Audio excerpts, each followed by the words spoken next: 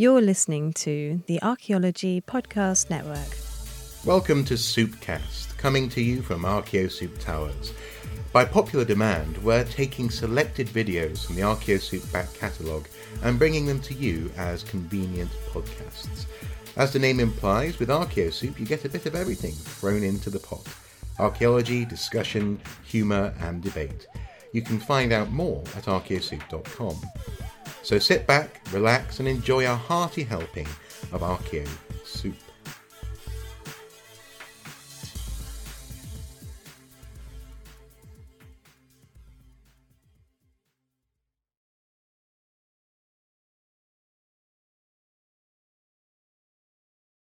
Hello, good morning and welcome back to the watching brief for the month of March 2020. I am joined as ever by the so far perfectly healthy Andy Brockman. Good morning, Andy.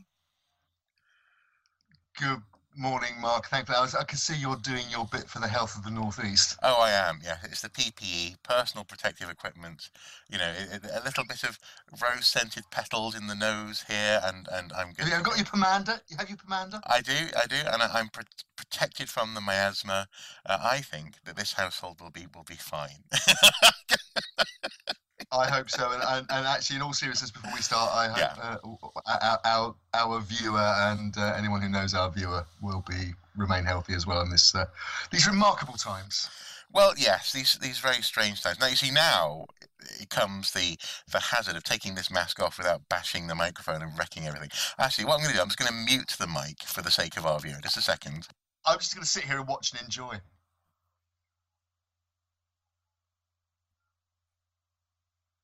Yay! Aha! There we go. I think that worked. Was that really worth it? Was that really... Answers below the line, please. Nonetheless, yes, this is we've started with some levity because this month's ongoing watching brief, our ongoing mission to quantify and discuss the news, archaeological news of the month, for you guys to expand on and comment below, is dominated, certainly at the beginning of this month's watching brief, by one thing that's really overshadowed the month, and that is, of course, the coronavirus, the novel strain COVID-19. Just briefly, just to check in, how are things with you, yours, and your locality in terms of this pandemic? Thankfully, in terms of my immediate family so far, we're all healthy, and obviously we're, as is everybody else in the UK, apart from key workers, we're in lockdown, so we don't leave home except to shop, to take exercise, attend to any medical needs, visit the pharmacy or whatever if we need to. It's a very strange time. That said, in my extended group of friends and colleagues and other archaeologists, at least one person has come through, thankfully. The COVID-19, actually she thinks picked it up in a visit to Italy. Right, I see. Yeah. So, which I think, it just shows how this has come about really quickly, and how everybody's learning as they go along. I mean, other issues obviously we'll pull out as we talk, but it's almost like doing London's done an emergency stop, if you equate it to driving a car, and at the moment we're sat in the middle of the road wondering what's next and whether we're going to be able to drive on and how. Yeah, no, and in that sense, I suppose, again, before we dive into the news stories, I suppose this has really highlighted the shared footing that we have as humanity on this planet. Spaceship Earth is a biome, and in this instance, the biome is absolutely being shown to be interconnected and complex, and I. You know, I mean, again, touch wood and all that. Hopefully we'll be okay. Mrs. Soup, for example, is working from home at the moment, although she works with very vulnerable people in a local hospital. So she's sort of orchestrating things from a distance. And I'm hoping I'll be okay. I do have some complicating factors in my medical history, but I'm sure I think I'll be okay. I hope I will. But I hope that out of this will come some positives. I mean, for example, reassessments of the need for long distance travel for a face-to-face meeting when technology does that job or can do that job, or for things linked with pollution and another aspect of that. I think, well, and also as well, there's this sense of the interconnectedness of humanity. You can't have a protectionist policy against a virus. It doesn't care what country you're from. you know, You can't build a wall. no, exactly. You can't build a wall. You can't shut off an island. It's yeah. I think the interesting and strange times, and I guess we're yet to see what the ramifications of those will be in terms of the history books, I suppose. And that, actually, as we were saying just off camera, as Andy was saying, sorry, we are seeing history again being written. We've seen it arguably in this country over the past 3 years with the B word. Obviously, the swear jar is still in effect. What was that? It was something we used to discuss quite a lot, isn't it? It's completely different, almost disappeared from the agenda. Exactly. Yeah. It'll be back. Don't worry. It will be back. That's one thing I'm happy to predict. Indeed, like a bad penny. So, we can't put it off for any longer. Let's dive in, first of all, then, to the unavoidable archaeological story that is the impact of COVID-19 on the sector. Now, we're leading this segment in terms of links, associated links with the government advice here in the UK, the gov.uk website. Obviously, each nation, each country has its own specific advice, but it's all very similar in terms of social distancing, etc.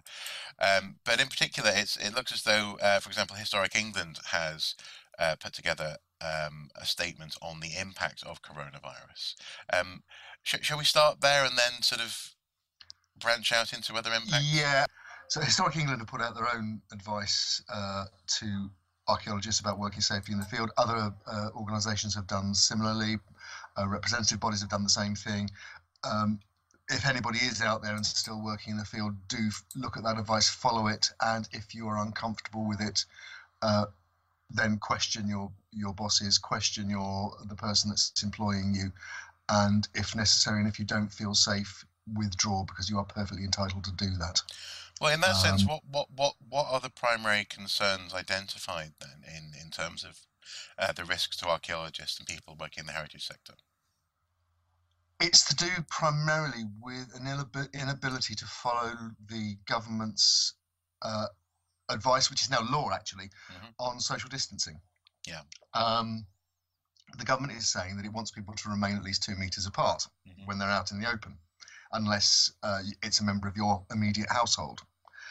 Now, obviously, on an archaeological site, that can be very, very difficult to achieve, because often people are working in confined spaces, often people are sharing equipment to undertake processes like recording, like lifting. And then, not to mention getting to and from work. One of the issues in London has been people crammed onto public transport. And archaeologists saying basically we're being asked to go into work on these sites, and we're being asked to go in on the tube and bus systems, which are overcrowded. It's being central London, many sites don't have parking. Or, for example, people can't drive in individually. Or, for example, unit transportation, so vans. Even if there's a fleet of vans, it's a van per job. Yeah, absolutely, a van per job, and you put half a dozen people on a minibus. There isn't much room. No. Exactly. You can't keep 2 meters apart within a transit minibus. So it's questionable whether archaeologists can achieve that and continue to work in any meaningful way. then it follows that there have been mixed messages from the government. Initially, everybody was meant to maintain this kind of social distancing. Then they started to define essential workers who could break those rules because the work was decided as to be more essential. And for some reason, the construction industry working on sites other than immediate sites to support the NHS, like hospital extensions and things like that, which you can understand there's a justification for continuing with those. But when you get to continuing to build private developments, private speculative developments, and the archaeology that's associated with those, you wonder, is that actually essential? Well, and I suppose actually in that sense you've touched on one of the key concerns, and that is the prospect that either building projects cannot go ahead without the legally required archaeological investigation, or archaeologists fear that building projects will go ahead despite archaeological investigation, and therefore archaeologists are feeling ethically bound in some cases to try and stay on site for as long as possible. And there's a third factor, which is actually one again which the sector has to address, which is there have been fears on the part of some archaeologists that if their company withdraws from a contract on safety grounds, another company will come in and say, we can do that. And it remains to be seen whether the archaeological bodies like Federation of Archaeological Managers and Employers, FAME, and the ALGOA, the Association of Local Government Archaeologists, can actually get a grip on that kind of thing. Well, and to that end, we have linked to a range of different holding pages in terms of statements on COVID-19. CIFA has put out a statement. We have linked to, as you say, the Association of Local Government Archaeological Officers. FAME has a page, but it's lacking in some respect. You were saying you've been trying to get a response from FAME for a few days, have you? For the since the lockdown started last Tuesday, I've been trying to get comments from FAME, particularly at the end of last week when there was a lot of traffic on archaeological social media saying basically people were uncomfortable with having to go into work.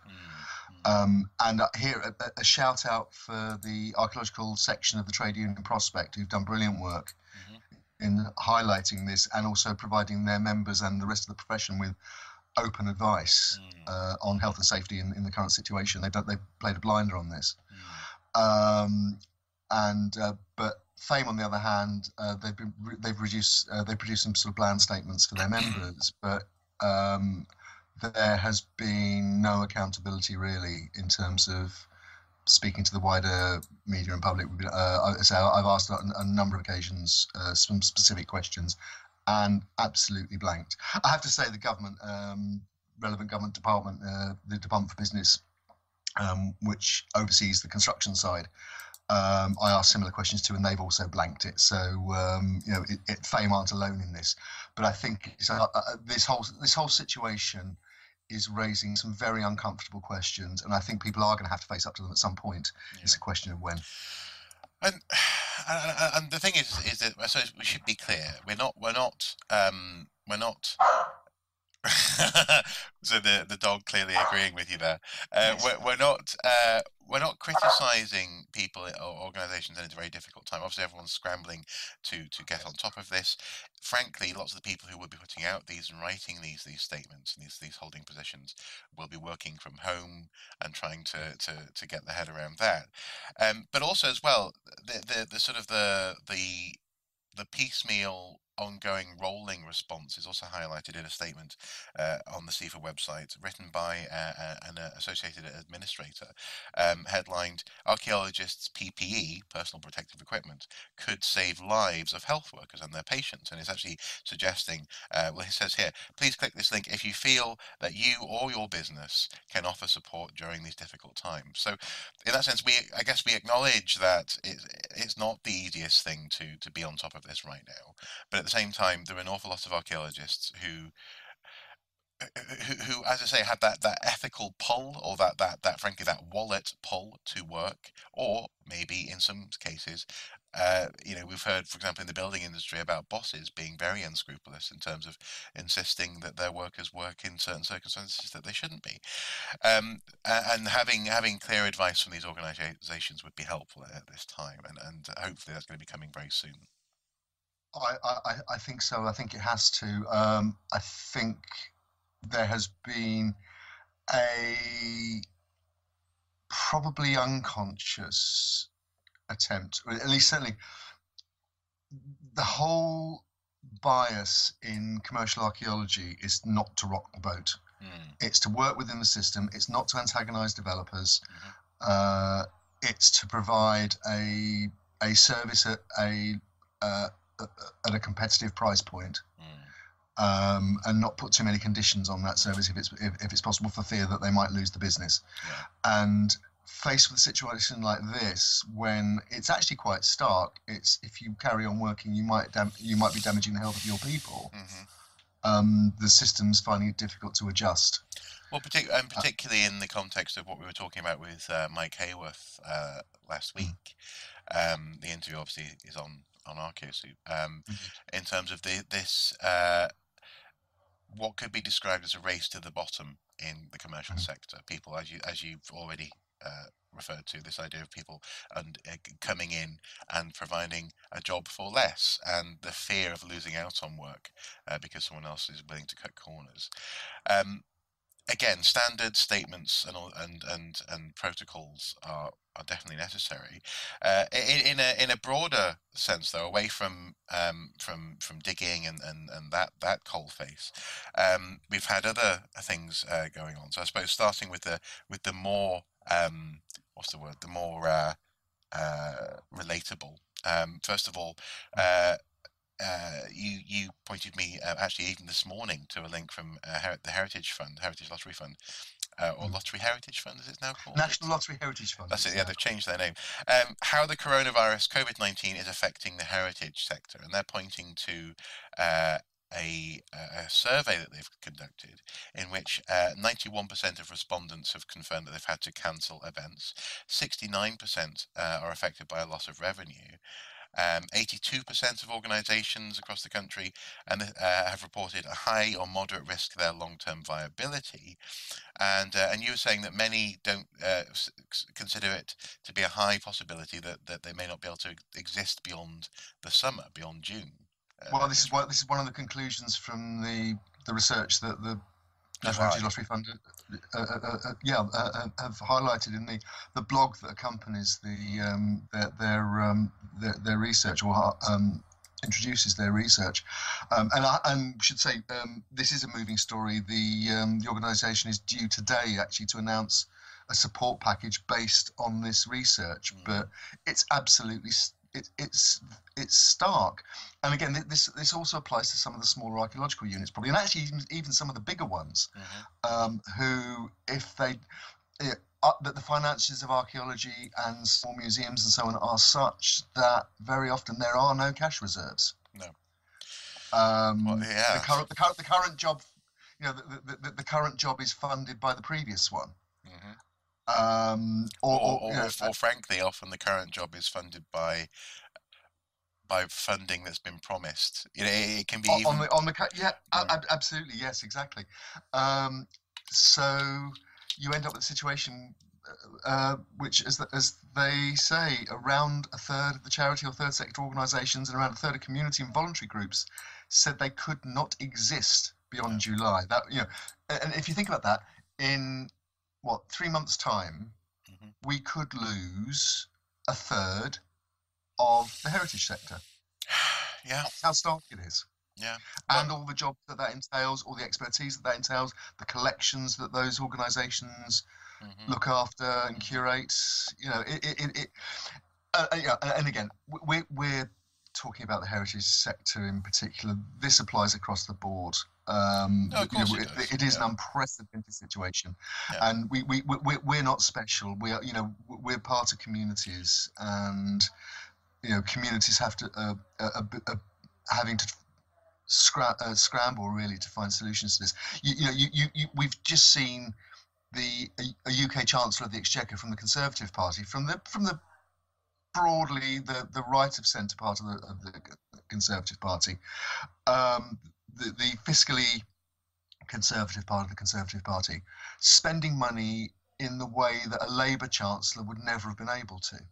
Well, a Labour Chancellor not only wouldn't have been able to, but also would have been lambasted for doing so. Precisely. Certainly in the press. Absolutely. You're seeing the same tensions in the United States at the moment, with the American government committing trillions of dollars to trying to support the economy through this, so that there's some sort of soft landing on the other side. The arts sector are doing exactly the same thing. We've got we've got support coming in for people in the freelance market, which again applies to a lot of archaeological finds specialists work freelance. And if the work's not happening, they won't be having jobs coming in. Well, and that's also, even supposing that they work from home. Well, no, yeah, well, indeed. And then also the same applies to you and I. We've both seen our work calendars more or less empty. But also, it should be noted that, again, it is a country-by-country response. And I have to say I'm grateful. I never thought I'd say this, but I'm grateful for this particular Conservative government and its response so far, in so much as we know that come the end of June-ish, as in my case, for example, as a sole trader, I presume you have a similar status. In the same situation, there will be support coming, and to know that that's the case is wonderful. I mean, you mentioned that the US is protecting its economy at the moment, but it's not necessarily protecting people in a similar situation to what we are in. Well, absolutely. There's that staggering statistic. There was that staggering statistic that came out a few days ago that something like 3 million people within the space of 48 hours had applied for unemployment benefits in the States. Yeah, exactly. It's quite staggering. Yeah, and especially considering I think there's a bit more of a taboo around doing that than there is here in the UK. I think it's a bit more. You have to be desperate to do it in the US, definitely. Not that you don't have to. Do you know what I mean? Anyway, it's as country by country. It's interesting to see what's happening. Getting back on topic though. So we talked about also in topic in so much as the Watching Brief's historical and archaeological focus. We've talked a little bit about, for example, places like the individual museums, etc., having problems and being at risk. But one that we forgot to mention, is the, for example, Cresswell Crags came to my attention very early. In Nottinghamshire, that they put out a call saying we might not make it through this, guys. And what the unfortunate thing. Perhaps we should explain for people that aren't prehistorians or haven't visited Cresswell. It's an absolutely wonderful site, and it's probably one of the most important Stone Age sites certainly in the UK, if not in Europe, in terms of the. I think it's one of the, for example, the first identified rock art in England, if I remember correctly. Yeah, I think so. There's also more recently, there's been stories about 17th century witch marks being found on the site. And actually, I conducted an interview with a member of staff there earlier this year. Was it this year? Last year, about those witch marks. We're losing track of time, Andy, already. And so in that sense, so they put out a call early on, and because of that, they announced. You were saying, was it yesterday that they've raised so far 10,000? That's right. They very early on, as the government was saying, basically outdoor gatherings are banned and people should not leave their homes. That immediately took away the entire market for museums and visitor attractions. And the Cresswell Crags were very quick off the mark. It's a private charity, educational charity that runs it, or at least runs the visitor centre there, I should say, and the education programmes. Well, and in that sense, I guess also it's broadly oversees that portion of the valley as well, I suppose. Indeed. It's an amazing valley on the edge of the Peak District, and it's on the Nottinghamshire-Derbyshire border, if I remember correctly. I think it's just into Nottinghamshire. Which is the local authority, which again does not fund them for the, they don't receive local authority support. and they very quickly, the Creswell Craigs charity were very quickly out the blocks with a crowdfunder, and in a week, just over a week, they announced yesterday evening £10,000. Now it's a lifeboat, really. That's all it is. And it's a terrific effort on their part, on the part of the people who've supported them.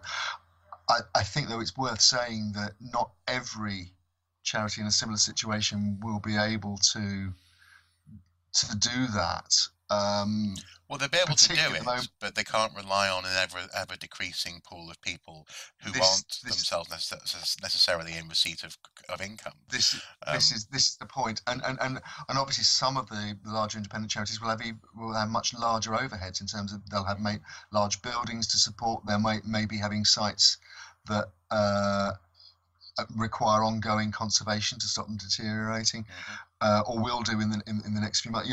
There are so many imponderables, and that's why it's important that National Heritage Lottery Fund, or National Lottery Heritage Fund, or whatever we're calling it at the moment, produces a package in conjunction with the government's support for the wages of individuals who've been furloughed, or freelancers like you and I.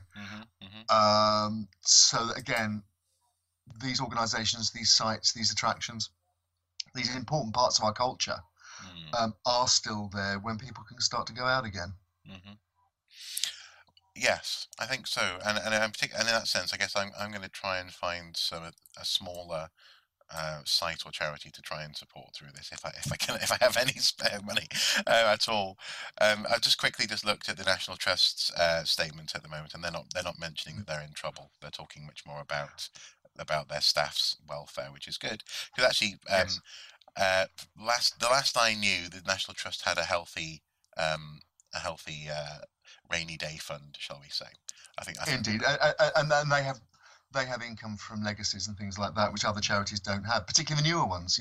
Newer, smaller charities haven't had a chance to build up any reserves, haven't had a chance to build up lottery-funded projects that maybe are only 10, 15, at most 20 odd years, 25 years old, haven't got the same reach, haven't had the same opportunities to build up brand identity, build up legacies, build up cash reserves that some of the larger organisations have done. Exactly. So it's particularly the smaller ones I think we're concerned about, and obviously the smaller ones often have some of them more unique and more interesting and perhaps more niche, but just as important collections and sites to look after. It would be a shame if they're lost.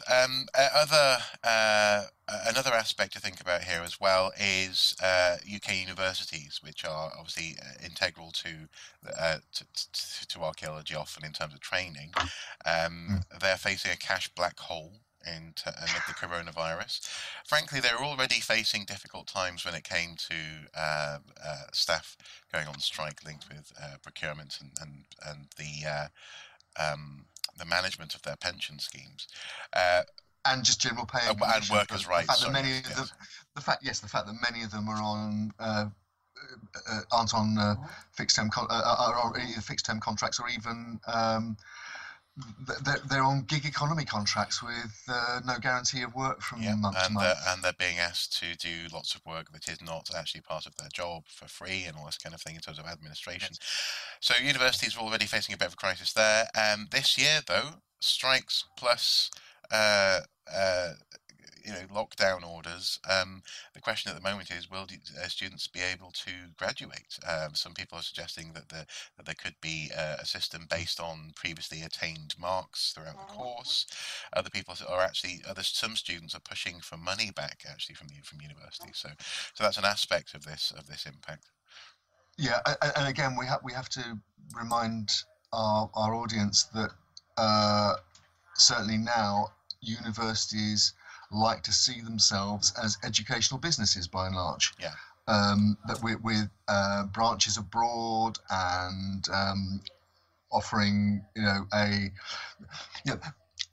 moment students started paying fees, then paying fees themselves rather than having grants, which was the case, and certainly I was lucky enough. I was one of the last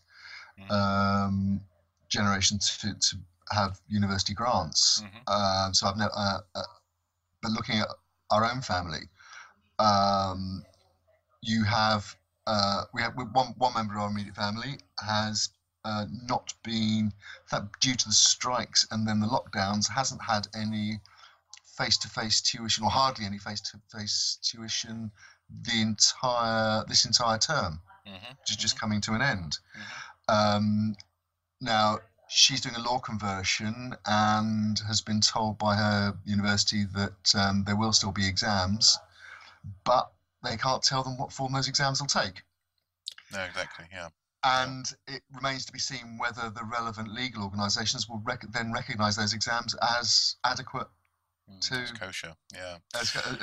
So there are all these issues are in play. Go on, sorry. But there's also the fact that lots of archaeological lecturers, readers, staff are having to adjust to purely online teaching. I've been offering some tuition to a couple of different people lately in terms of the use of some of the technologies that I use to put together packages that they can plug into then online teaching forums. But ultimately, I think another impact of this COVID crisis is that it's showing that actually online learning solutions, especially ones that are one size fits all. So a solution that a university just buys in that's meant to be able to help you teach art history, chemistry, earth sciences, archaeology. Isn't necessarily the easiest to use or the most appropriate platform in terms of its usefulness for learning, and in fact for having a naturalistic sense of teaching. Often lecturers have a certain delivery style or a personality that comes through and that aids the understanding of what they're saying that at the moment is being lost in some of these mechanisms, and so I worry about that. So go on. Absolutely. And there's been a lot of talk in the last few weeks about, for example, will universities ever go back to as much face-to-face lecture theatre style teaching as they did pre-COVID-19. And you can see an advantage in a university, for example, saying, okay, a programme of lectures, we can record a programme of lectures, we'll pay you for a programme of lectures, and then we'll record that, and then we'll play that out to make that available to our students on the university website, password protected, and we can, if we repeat the course, we can give you a repeat fee rather than pay you a salary. Yeah, no, exactly. Yeah. And but also but then even if you do that, what do you do with the stuff that has to be done face to face, hand to hand, the laboratory work? You can't teach a conservator without them actually handling material. No, you can't. Yeah. You can't. And I think if handled properly, this could actually mean that academic staff get more time for research, more time to support students, and more time to do other tasks that they currently wish they had time to do. That said, though, there are legitimate concerns about the status of those lectures in terms of ownership. At the moment, universities would like to own those lectures, those recordings, whereas arguably, as with an essay, a book, or or a paper, there's an intellectual property issue, and lots of academics are, I think rightly. I used to be a little less understanding, but I think increasingly I'm much more on the side of people who are concerned about their performance, as it were, being owned by someone else, and then them getting some relatively meager royalties for that. And also the fact that it can't be modified to reflect the latest research, the next year. I think again, these simple solutions aren't straightforward. So go ahead. Sorry. No, all I was going to say was, I mean, you know that we've discussed it a number of times before. My opinion certainly is that, for example, academic publishing is a racket. And that people are expected to produce work for publication where everybody else is paid except them. And not only that, it's put behind a paywall, which makes it unavailable to anybody else to read outside of a magic circle. of people who actually subscribe to the journals in question. So whose money does not go to the authors, or even necessarily to the universities. It just goes to very large multinational publishing houses. So it's those sorts of issues were already in play before this. There hasn't been time, interestingly, for a lot of the universities to a lot of people are doing things that are open access. They're sharing knowledge, sharing links, doing online mini courses and so on, which have been generated and they're generating in real time as a service to their students, but also to the wider community. And it's changing the mindset. I think with all of this, it remains to be seen how long term the effects will be. We can't predict that at the moment. All we can do is be aware of the issue so that going forward we know what needs to be discussed. But I think the biggest worry for me, and just moving the conversation on maybe a little bit, I think it was the previous watching brief, we talked about various humanities courses being axed because they weren't seen as being economically valuable to both the university and to the students in a particular region of the country, in the Northeast. I think particularly as archaeology departments and some humanities departments, some history departments, so on, are relatively small in terms of the university economy, and also don't generate the immediate big research grants that, say, for example, some of the science departments can, doing R&D in conjunction with industry and so on. Push comes to shove, if vice chancellors are making economic decisions about what courses are viable and what aren't, I think certainly in some of the smaller and regional universities, maybe London's a slightly different position because people will always want to come to London, but certainly humanities courses are probably at more risk than most. Yes, no, I agree. So I slightly raised my eyebrow there at the prospect that people always want to come to London. I don't want to go to London, but Given that walking down a street in London is a bit like the day after the zombie apocalypse at the moment, I can understand that entirely. Well, not just at the moment, just in general. I'm quite happy in the wilds of the Northeast. But no, I see what you mean. Yes, London has a certain economic shell and bubble, and also, frankly, a density of interests driven largely by a middle class in archaeology and heritage and history and this kind of thing that makes it more sustainable there than, for example, I don't know, a polytechnic university or something like that. This kind of thing. I mean, bringing our conversation back full circle, it's why archaeologists are working on development sites where people are building high-end flats that are bought by investors from Russia and the Far East and so on as investment, and that they send their children here for an education. And why shouldn't they? Indeed. One of the things that is really important about this is archaeologists ask themselves, what is the place of what we do in our wider communities? When the row blew up about archaeologists being made to work on apparently non-essential construction, some people were saying the archaeology has to carry on or otherwise it'll be lost. Other people were saying actually you can't, in these circumstances, in these amazing circumstances, you can't equate archaeology with a frontline medic or whatever. Now, and the other question is about, you raised the issue, and I didn't pick it up at the time, and I just wanted to raise it now just very quickly. Archaeologists are donating PPE equipment to hospitals. Now, it's a whole other story, and we won't go into it here, but basically, and it's still rumbling on this morning, the government appears to have royally screwed up procurement of personal protective equipment of an adequate standard for the hundreds of thousands of frontline workers in the National Health Service. At the time when it's needed most, the thing isn't there, the stuff isn't there. Now, if archaeologists are carrying on working and are on sites where they're doing, for example, forensic recoveries of human remains, where you normally do it suited and masked and so on. Or handling asbestos, for example. Or an asbestos contaminated site where you're using an industrial standard respirator and so on.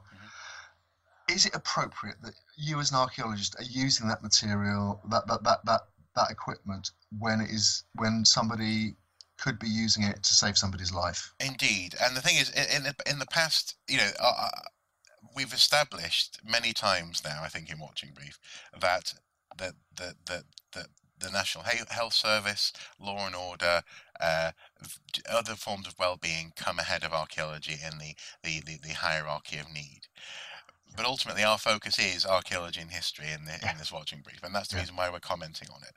Now, the thing is, I suppose what I would say is that that said, though, it's all well and good saying, is archaeology really more important than a human life? The answer is, of course, it's not. But in terms of the legal framework of how things happen in this country, at the moment, archaeology has a place in the mechanisms of, for example, development that are ongoing. That means that there is a legitimate pressure on people to do archaeology still, and also to have that be part of the legally required documentation and response to a development, for example, or a building. So it's one of those things where I know you're not, but I would just want to just clarify. I would not ever say to an archaeologist or archaeologists who feel ethically or legally obliged to do some form of archaeology on site and protect themselves, that they should feel as though they're effectively taking protection away from the NHS. The fact of the matter is, the NHS should have its own stocks anyway. Absolutely. I'm not saying that archaeologists shouldn't consider donating to the NHS. But as you say, this is the story of a governmental level blunder, and so it's not archaeologists' fault. So if you are someone who's watching this, don't feel bad if you have been using this equipment.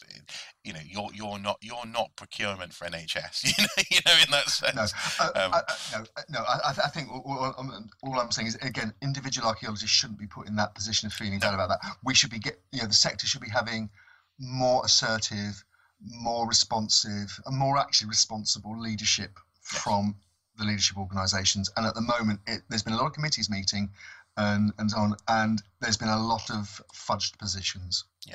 Decisive leadership. Well, I'll just round up in the way that I was going to round up.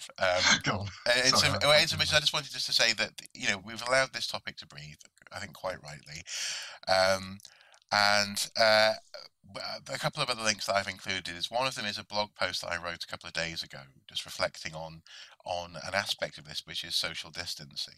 It's a fairly light philosophical archaeological jaunt through a supermarket, as it were, but it's something that it's a side note to the effect of this pandemic. Is we're living in experiences, literally living in circumstances and experiencing things that we ordinarily wouldn't. So that's something. Archaeologists, I'm sure, will be noticing all sorts of interesting cultural things going on at the moment. And finally, a little bit of a smile at the story of a man fearing the end of the world has returned an ancient stolen relic in Jerusalem, I believe. They took a stone that was from a ballista, I think, basically a bit of ammo, and they decided to return it, fearing the end of the world, and presumably someone in the afterlife saying, "Why have you got that rock in your garden?" So this is presumably one of the rocks that was chucked at Jerusalem by the emperor, by Titus and the besieging Romans. Well, it says here the stones were most likely used by the Roman legion in fierce battles against the besieged residents of Jerusalem around 70 CE. The year of the destruction of Jerusalem. So so a little smile at the end, a little tongue-in-cheek smile. So we've literally just decided, after recording this month's Watching Brief, to actually turn this section into its own little piece. So a good healthy chunk of Watching Brief, essentially as a special bulletin style, as we have done in the past, dedicated to the coronavirus and its impact on our sector.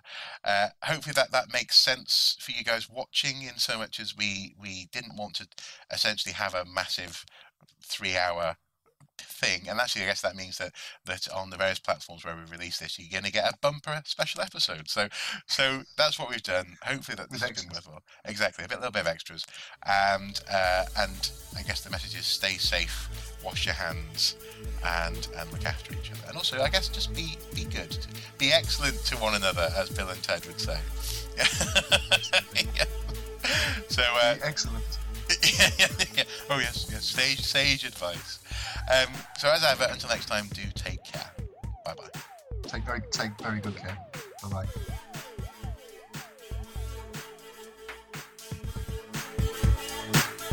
This podcast episode has been produced by the Archaeology Podcast Network in collaboration with Archaeosoup Productions.